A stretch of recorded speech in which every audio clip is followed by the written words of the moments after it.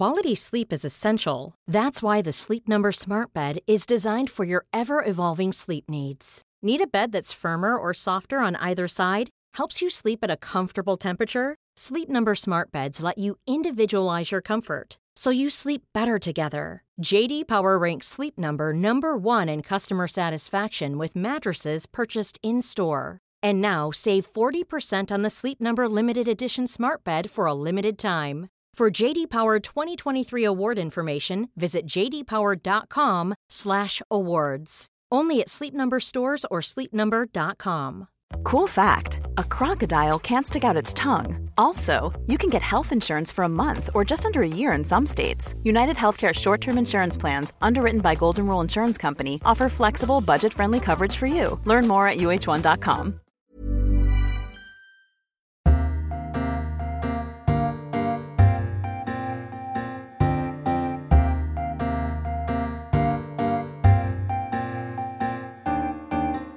Welcome to a brand new edition of Freedom, Books, Flowers and the Moon, the podcast brought to you each week by the Times Literary Supplement. My name is Stig Abel, the editor of the TLS. Joining me is commissioning editor Thea Lenarduzzi, now known by the new nickname of Sam.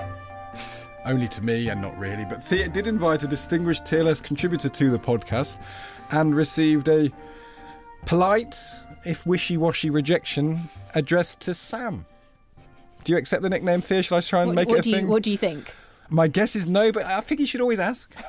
You might say, you've always wanted a nickname, you haven't really got one.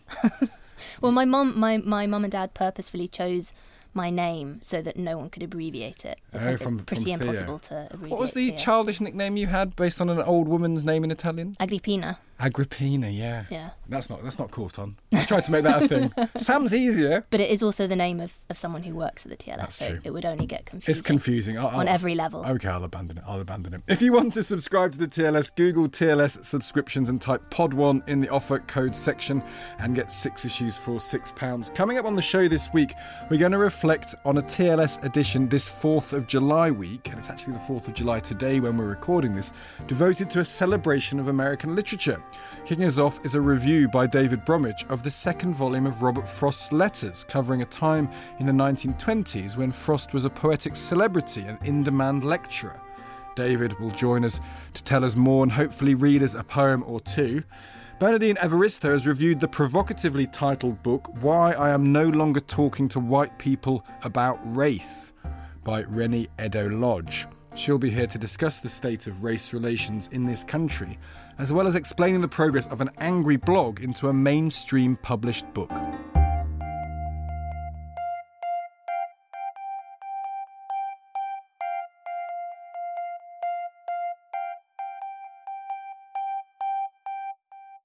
To Robert Frost then. I remember reading Robert Frost for the first time at school. The poem was After Apple Picking. My English teacher, a wiry, white-haired man brimming with the naive belief that a class of hormonal 14-year-olds could be held in thrall by his poetry recitals, kept exhorting us to consider what was it really about. The pleasures of the harvest, the scent of apples, of course, but also perhaps something more significant and loaded, ideas of both leafy and lapsarian falls, of mortality, of the unfairness of predestined fate where one might be discarded as of no worth. Frost once spoke of the pleasure of ulteriority, of saying one thing and meaning another, so he would have recognised the need for the question to be asked. He was also himself a jobbing itinerant teacher, as we learn from David Bromwich's review of Volume 2 of his letters covering the period 1920 to 28. The money was good, $100 per lecture, and he once delivered 14 lectures in 14 days. His teaching seemed to me to be a bit dauntingly Nabokovian. Here are a couple of quotes from him. Style in prose or verse is that which indicates how the writer takes himself and what he is saying. Or, belief is better than anything else, and it is best when wrapped above paying its respect to anybody's doubts whatsoever. To Frost, pedagogy was a benign assault. A master writer will invade younger writers to show them how much more they contain than they can write down, which is a lovely way of putting it. David Bromwich joins Thea and me now. David, welcome. What do we learn about Frost the man from these letters? And it's 1920 to 28 they're from, isn't it? Yes, it is. And he's a good letter writer. Quite a number of gifted poets novelists, writers of various sorts, don't put much of their best energy into letters. If you compare the enormous, not yet completed edition of T.S. Eliot's letters to Frost, I mean, that makes the point. Eliot is a businessman, is fronting for his career, writes some personal letters, but he's very guarded and very ordinary, deliberately so, in his letters. Frost not. There's just an abundance of personality in almost every paragraph he writes. Some of them are postcards. Some of them are just doing family business. His daughter's starting to run a bookstore. He's giving her advice.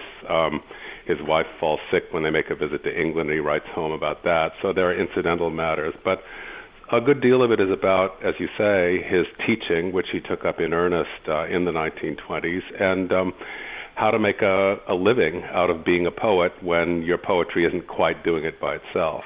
Nevertheless, Frost was about the closest we've had in this country to somebody who could support himself just on the sales of his poetry. He was a popular poet by the mid-20s. But he was interested in, you talked about the sort of T.S. Eliot's business brain, he was interested in the money he could make from lecturing at the same time.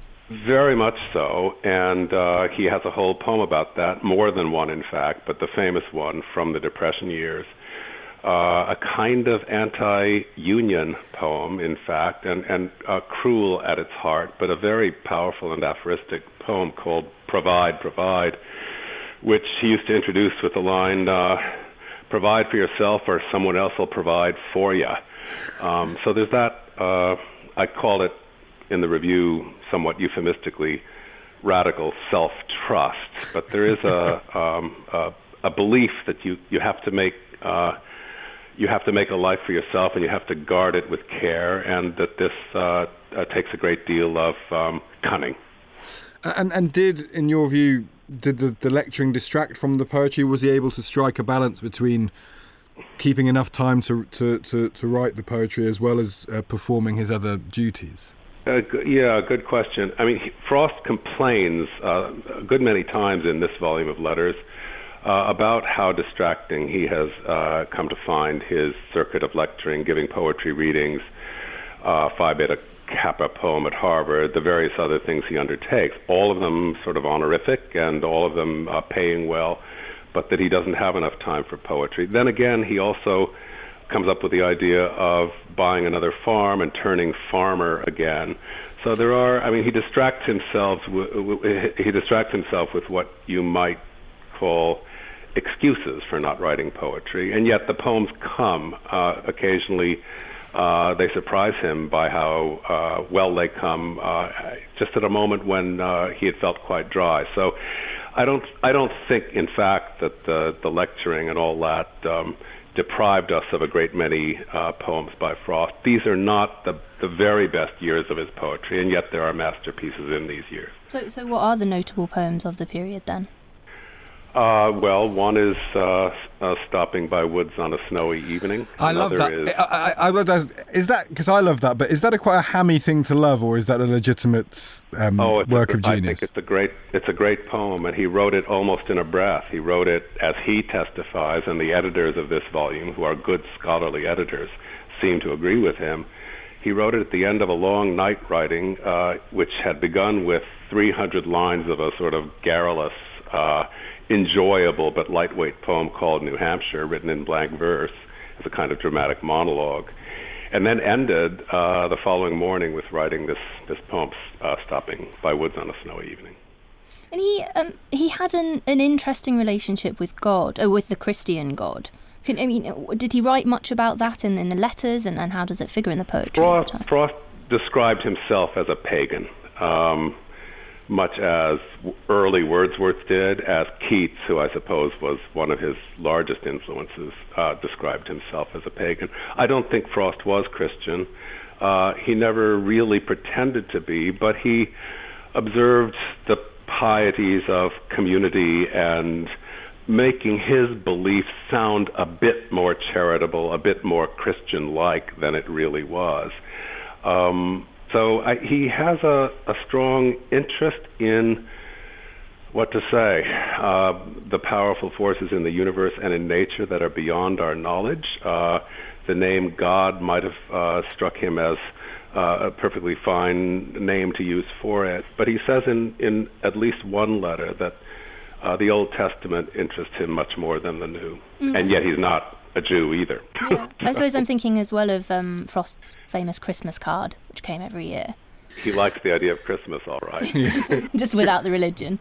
There's nothing wrong with that. Let's think about him as a lecturer for a moment, if we may.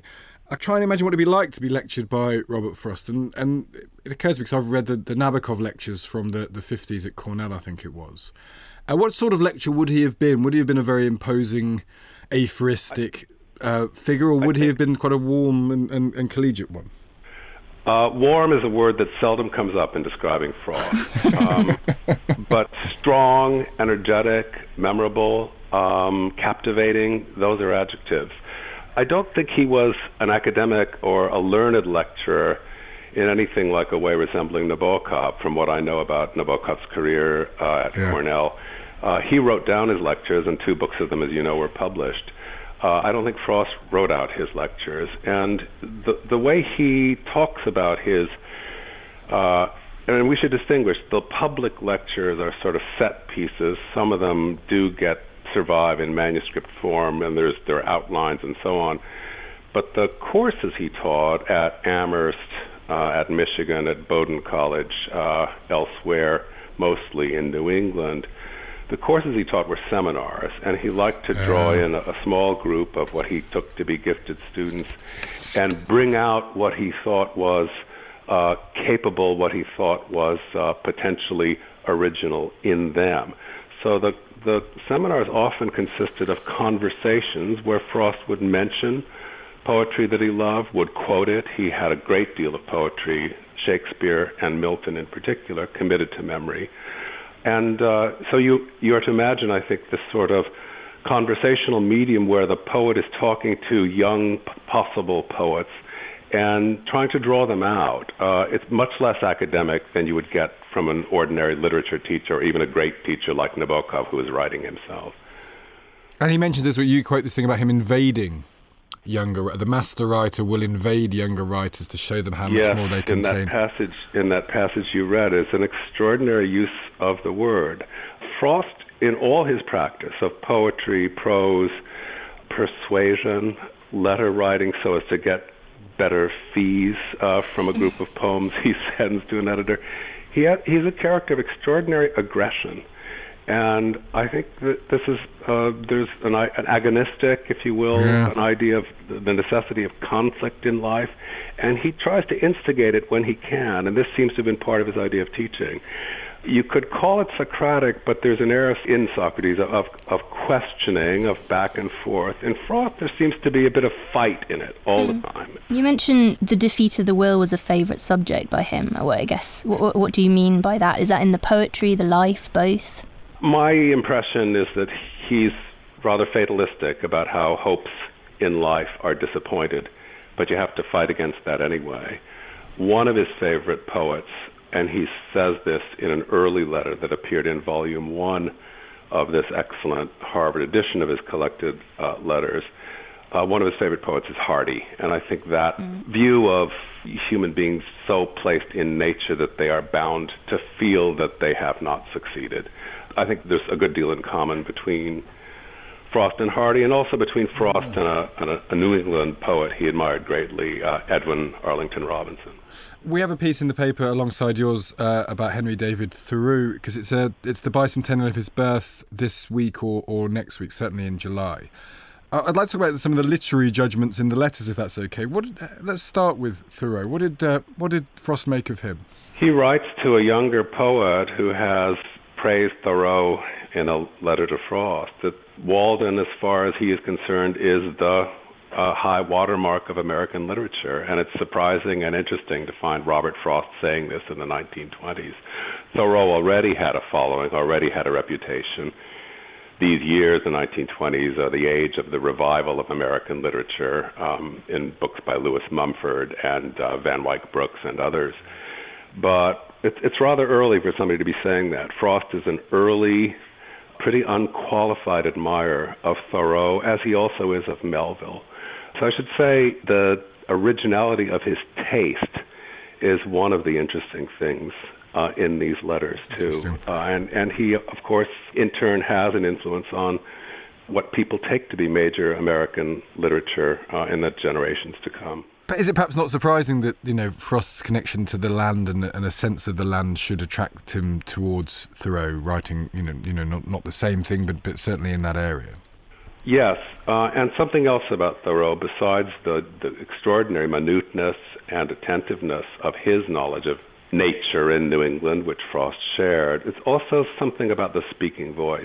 Thoreau, in Walden above all, but in a lot of his essays and in his Cape Cod and other books, Thoreau is the most conversational of writers and has a kind of pace and ease and, ambulating rhythm to his prose that's new. It's new in American writing. It's new in English prose. And Frost felt that, and I think felt the sharpness and the tang of it, and would have felt an immediate affinity. And one of the striking things I think that we talk about later on in the paper is that Thoreau got to the point where his journal became almost an end in itself. It began as this quarry for ideas which he turned into other works of prose, but he became this very confessional writer where he was writing almost for himself. He was writing in his journals of his intense reactions, which I can again imagine chiming with a poet like Frost. I think so. The difference is that Frost was ambitious for publication and to be known from early on, and went to England in part, I think, to come to know the people who were making the poetry and the literature of his time in the years just before the First World War began and into the first year of that war. That's part of his plotting with his life, and it did work out well for him. He found an English publisher, an eccentric one, who held him to contracts he didn't want to abide by later on, David Nutt. But his first two books got published in 1913-14, and a third book from that, Mountain Interval, in 1916. So he had English admirers of some importance, like F.S. Flint and Lascelles Abercrombie and others who are better known now, Robert Graves, Yeats, Pound. So all that was there for Frost. You don't find Thoreau negotiating for publication. No. Like Thoreau had a mentor and in a way guide, Emerson, and with Emerson's help, Thoreau found his way to some sort of renown. But without that, he would have been a private writer entirely. I'm struck by this notion of the poet as a public figure. We've got an previously unpublished lecture by T.S. Eliot in the paper as well this week, and there's thousands and thousands of lines of his writing that's never been published because he spoke so often. And it strikes me that was that of its time this a role that was embraced often by poets, where they saw their role as being these public figures going out giving public lectures.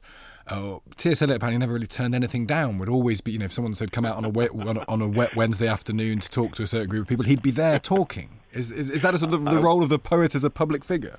I will read this lecture in the TLS with great interest. Frost, of course, is a completely different kind of public figure. Eliot's posture is to be, of his time, the literary dictator, the arbiter of taste. He maybe even overplayed it to such an extent that he got weary of it, the kind of authority that was granted to him. Frost is unique, a phenomenon to himself, and he wants to be known as a cracker barrel philosopher, as an aphorist of a sort that people can take home with them for his, proverbial wisdom. He spoke to all sorts of audiences, audiences up and down the culture that Eliot would have scorned. So he embraced populism, you think, Frost? Populism, no. Frost is a Yankee Republican, and his politics are conservative. He descends from a father who was had Copperhead sympathies, which is what we call them if they rooted for the South in the Civil War, a rare thing in New England. So, no, Frost is, even though he read at the JFK inaugural ceremony and was happy to be accepted by a young and literate president, his politics are conservative throughout. He's anti-New Deal, and I think just extraordinarily skeptical of the state or society in any organized way doing anything for the person. It gets in your way, was his feeling, and that didn't translate into right-wing populism either. Well, let's end on the poetry then. You promised us a reading or two, so What are you going to read for us? Here is a poem called Dust of Snow from the volume New Hampshire, and it's just a perception, a point of observation, sort of epigram. The way a crow shook down on me the dust of snow from a hemlock tree has given my heart a change of mood and saved some part of a day I rued. And I'll give you a second poem about a different kind of dust. This is a sort of memory of his childhood in San Francisco. His father died when he was 11. He left San Francisco. They came to the east. But he remembered, and it's called A Peck of Gold. Dust always blowing about the town, except when sea fog laid it down. And I was one of the children told some of the blowing dust was gold. All the dust the wind blew high appeared like gold in the sunset sky. But I was one of the children told some of the dust was really gold. Such was life in the Golden Gate. Gold dusted all we drank and ate. And I was one of the children told, we all must eat our peck of gold. That's beautiful. It's beautiful. David Bromwich, thank you very much indeed. Thanks. Good talking to you. Yeah, I'm interested about this, where Frost stands now, because where did you get Frost? Where was he sort of pushed upon you as a poet of note? Not until university first year. We didn't do any Frost at school. I was just thinking now how nice it was to hear it read, because I think when you see it on the page, when you study it, you see the rhyming pattern. Yeah. And I think that can lead one to think, oh well, it's very simple poetry, but the level of craft that it takes to pull that off is what really singles Frost out. Well, I think that and that's true, that stopping by woods on a snowy evening, that the last stanza of that is exactly that sort of to make the rhyme resonant. Seem natural somehow. And I was talking to people in the paper, Bob Potts, who's obviously very interested in poetry, and a former poetry editor. And he was saying how Frost has this unusual stance of being both liked by people in a popular fashion, but also admired by people who normally admire only the most, not esoteric, but the most pointed in their craft, you know. So he seems to cross all boundaries as a poet, which I think is interesting. Yeah, I mean, he's a natural poet, a modernist. Yeah. He's very influenced by Imagist poetry, a classical poet. But he has none of the difficulty of modernism. But he has the difficulty of emotions. Yeah, he has emotional difficulty. We were talking before about which poems we remember most. Yeah. And you mentioned Stopping by Woods, and I thought of Home Burial precisely for that, because of his ability to capture the difficulty of the emotion between the husband and wife. So it's a husband and wife who are sort of failing to communicate following the death of their young child. That's right, yeah. And so you get the difficulty of the grieving, but then also the difficulty of these two people coming together and talking it out, their failure to meet in the middle, and the way he compresses that complex and heartbreaking emotion into this simple poem of natural speech. It's the deceptive simplicity is the key, though, isn't it? That you're right. It's always suggesting more than it simply says. Yeah, it's lovely. Well, and it's very nice. David has a beautiful, resonant American voice. Absolutely, I think we should have more of that. More of that resonant poetry ringing throughout. Shall I read some poetry? No. I think you're right. Mom deserves the best, and there's no better place to shop for Mother's Day than Whole Foods Market. They're your destination for unbeatable savings, from premium gifts to show-stopping flowers and irresistible desserts. Start by saving 33% with Prime on all body care and candles. Then get a 15-stem bunch of tulips for just $9.99 each with Prime. Round out Mom's menu with festive rosé, irresistible berry chantilly cake, and more special treats. Come celebrate Mother's Day at Whole Foods Market. Quality sleep is essential. That's why the Sleep Number Smart Bed is designed for your ever-evolving sleep needs. Need a bed that's firmer or softer on either side? Helps you sleep at a comfortable temperature? Sleep Number Smart Beds let you individualize your comfort, so you sleep better together. J.D. Power ranks Sleep Number number 1 in customer satisfaction with mattresses purchased in-store. And now, save 40% on the Sleep Number Limited Edition Smart Bed for a limited time. For J.D. Power 2023 award information, visit jdpower.com/awards. Only at Sleep Number stores or sleepnumber.com. When you're ready to pop the question, the last thing you want to do is second-guess the ring. At BlueNile.com, you can design a one-of-a-kind ring with the ease and convenience of shopping online. Choose your diamond and setting. When you find the one, you'll get it delivered right to your door. Go to BlueNile.com and use promo code LISTEN to get $50 off your purchase of $500 or more. That's code LISTEN at BlueNile.com for $50 off your purchase. BlueNile.com, code LISTEN.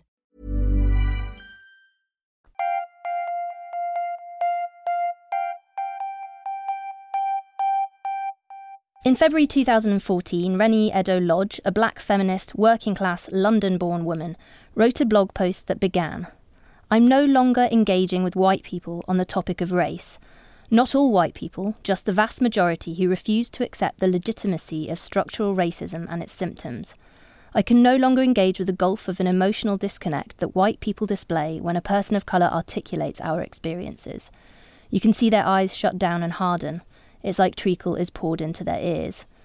This emotional disconnect is a conclusion of living a life oblivious to the fact that their skin colour is the norm and all others deviate from it. At best, white people have been taught not to mention that people of colour are different in case it offends us." Now, the post went viral and a book, Why I'm No Longer Talking to White People About Race, was commissioned. It's just appeared in the UK and will be published in America in December. Bernardine Evaristo is a novelist, poet, creative writing professor and activist responsible for not just talking about the lack of diversity in British society in the arts, but also doing something about it through a number of literary initiatives, which no doubt we'll hear a little bit about. Bernardine has written a review of Eddo-Lodge's book in this week's TLS, and she joins us on the line now. Bernardine, hello. Hi. Hi. So the title of the book, it's obviously a provocation because, talking to white people about race is a significant part of this. So can you tell us a bit about the book and what it's aiming to do?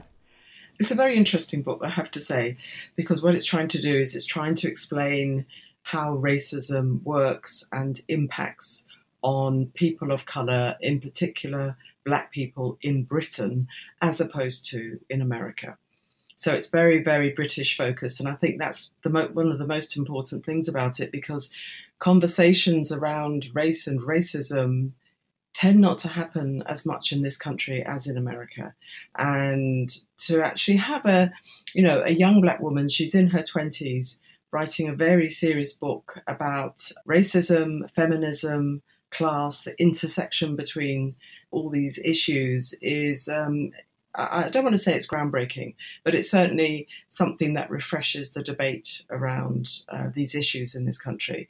So she's really trying to explain to people how racism works. She gives examples. The book is it's kind of the style is journalistic, but it's also personal. She talks about herself. She talks about her own experiences. And she's been driven to write the book because she said that she got so frustrated at trying to explain how racism worked to people, white people, and they didn't understand it. And so she decided that she had to explore it in greater depth, and this book is a result of that. And so she breaks it down into 7 chapters. We get histories, the system, what is white privilege, fear of a black planet, the feminist question, race and class, and then there's no justice, there's just us. So I wonder if you could sort of pick out one of the strong points there. I think probably the system, which is she sort of delivers a 101 on structural racism. And it's very clearly written. One of the things it seems she wants to do with this book, in fact, she says she wants to do with this book, is to be accessible, to make things very easily understood by all kinds of people. And so she delivers this, essay on structural racism, which explains how it's kind of replaced what we used to call institutionalized racism, but she explains it as not just being restricted to how racism is manifested by institutions, but also how it's manifested in our everyday lives. The choices people make, for example, when they're employing people, or when they see a young black man walking towards them on the street and they cross the road, and so on and so forth. And I think she delivers on that extremely well. Because you quote her saying white people moving through the world blissfully unaware of their own race until its dominance is called into question. Is the aim of this to have white people read this book so that ignorance exists no longer? Is that a purpose of the book, do you think, aiming at that audience? I think it has to be, really. But actually, it's also interesting for people who aren't white, because not everybody is well versed in understanding at a more complex level how these kinds of oppressions, if you like, work. I mean, I do know people of colour who've read it and have really enjoyed it, because it explains how it works to everybody, I suppose. So, yeah, it seems to be aimed at white people, but I think its readership is wider than that. It makes the title particularly ironic in some ways, doesn't it? It is ironic, and it's a great title because it's so provocative. It came out of a blog post which she wrote in 2014, where she was just expressing her frustration at trying to convey to people what it's like to be a black person and how racism works. And she wrote the blog post that went viral. And at some point, I guess the publishers came calling, and the book was then, the post was then developed into a book. But in fact, one of the things she says is, since she wrote the blog post, she's done nothing but to talk to white people about race. That's something that's quite interesting about the title. It sort of suggests that there was once a time when she and maybe we collectively were talking about race more. I mean, as someone who started your writing career in the 1980s. What shifts have you noticed in terms of the quantity and quality of that sort of discussion? Yes, there have been changes and developments. I would say that when I was coming of age in my 20s, that the conversation around race was much more to do with the kind of frontline racism that black people experienced at that time, which might be, the sus laws when black people, especially young black men, would be picked up by the police. It might be racist violence and so on and so forth. I think what's happened now is that conversation only really resurfaces when there's something like the Stephen Lawrence murder, and even that was 20 odd years ago. But the more subtle nuances of racism, I don't know if we've ever really had that conversation. The difference now, since the Black Lives Matter movement in America, is that I think, the media is in particular, and some of our institutions, are taking race a bit more seriously. So the conversations that happen outside of the so-called mainstream are now filtering into the mainstream. So a book such as Why I'm No Longer Talking to White People About Race is being published by a major publisher, Bloomsbury.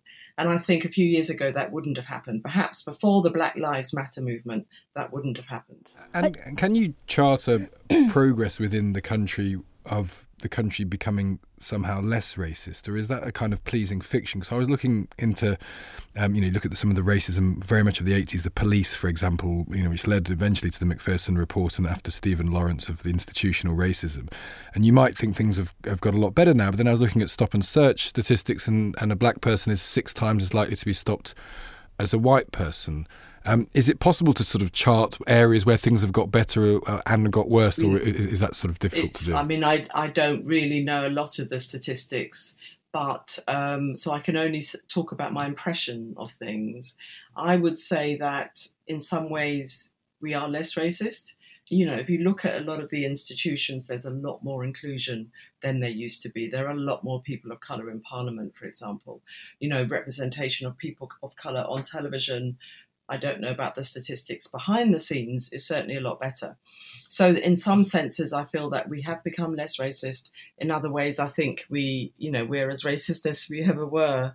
And I think one of the interesting things about the campaign to leave the EU, some of the bigotry that was being espoused by some of the political leaders has sort of unleashed this sort of racist gene in certain sections of society.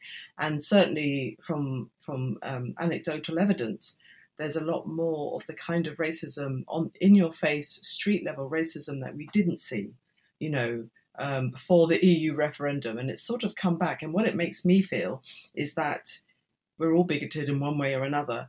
But if we're given permission to express it, then it can come out, and then you can feel as if there haven't been, people haven't shifted as much as we thought they did.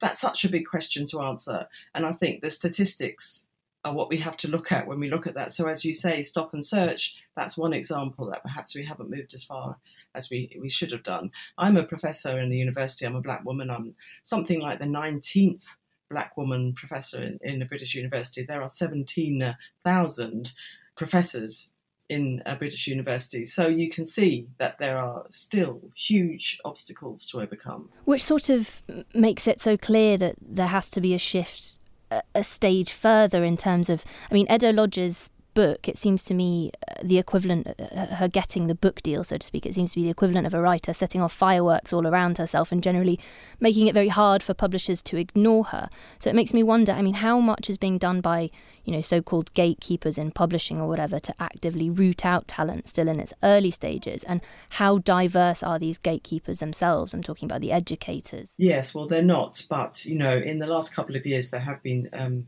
some very interesting initiatives, and we'll see where they take us. So, some of the big publishing houses have launched schemes where they're absolutely aiming to diversify, hopefully the workforce, but also the people that they're publishing.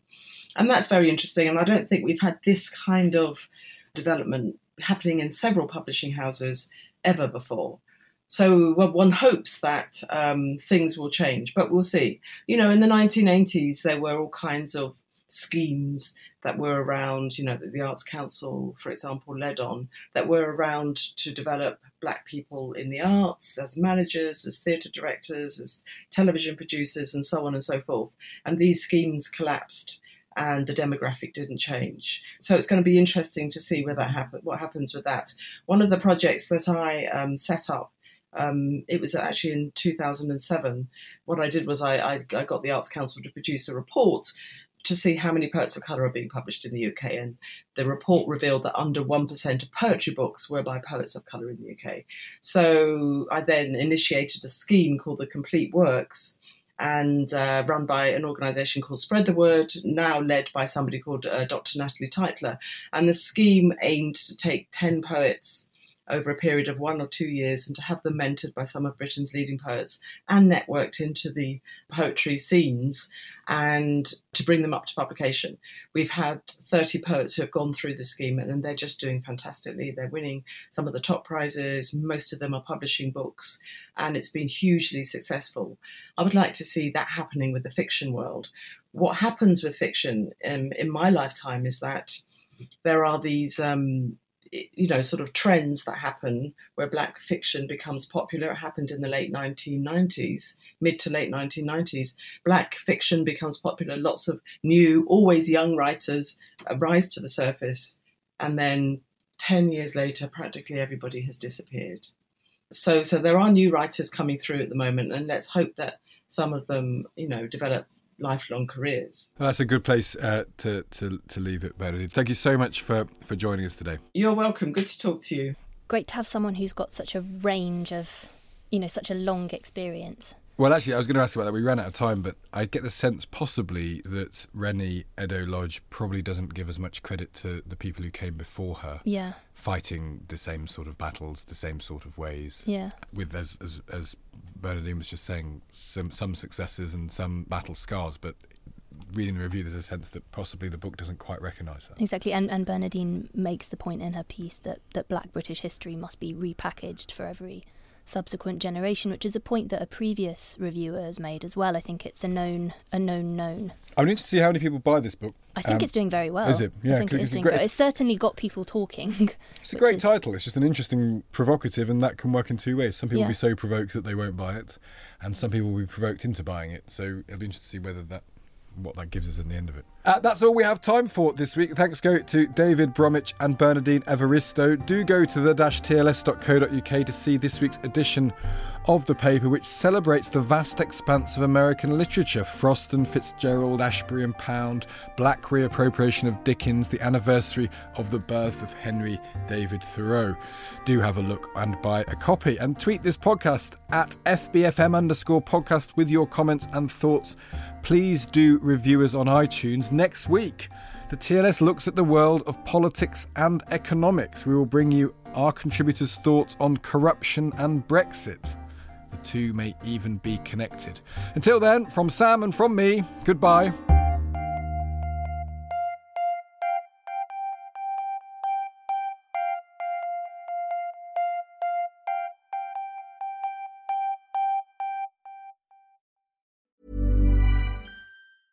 Mom deserves the best, and there's no better place to shop for Mother's Day than Whole Foods Market. They're your destination for unbeatable savings, from premium gifts to show-stopping flowers and irresistible desserts. Start by saving 33% with Prime on all body care and candles. Then get a 15-stem bunch of tulips for just $9.99 each with Prime. Round out Mom's menu with festive rosé, irresistible berry chantilly cake, and more special treats. Come celebrate Mother's Day at Whole Foods Market. When you make decisions for your company, you look for the no-brainers. And if you have a lot of mailing to do, Stamps.com is the ultimate no-brainer. It streamlines your processes to make your business more efficient, which makes you less busy. Mail checks, invoices, legal documents, and everything you need to keep your business running with Stamps.com. Seamlessly connect with every major marketplace and shopping cart. Schedule package pickups and see your cheapest and fastest shipping options from different carriers, with rates up to 89% off USPS and UPS rates. And with the Stamps.com mobile app, you can take care of mailing and shipping wherever you are. Make the same no-brainer decision as over 1 million other businesses with Stamps.com. Sign up with code PROGRAM for a 4-week trial, plus free postage and a free digital scale. No long-term commitments or contracts. That's Stamps.com. Code PROGRAM.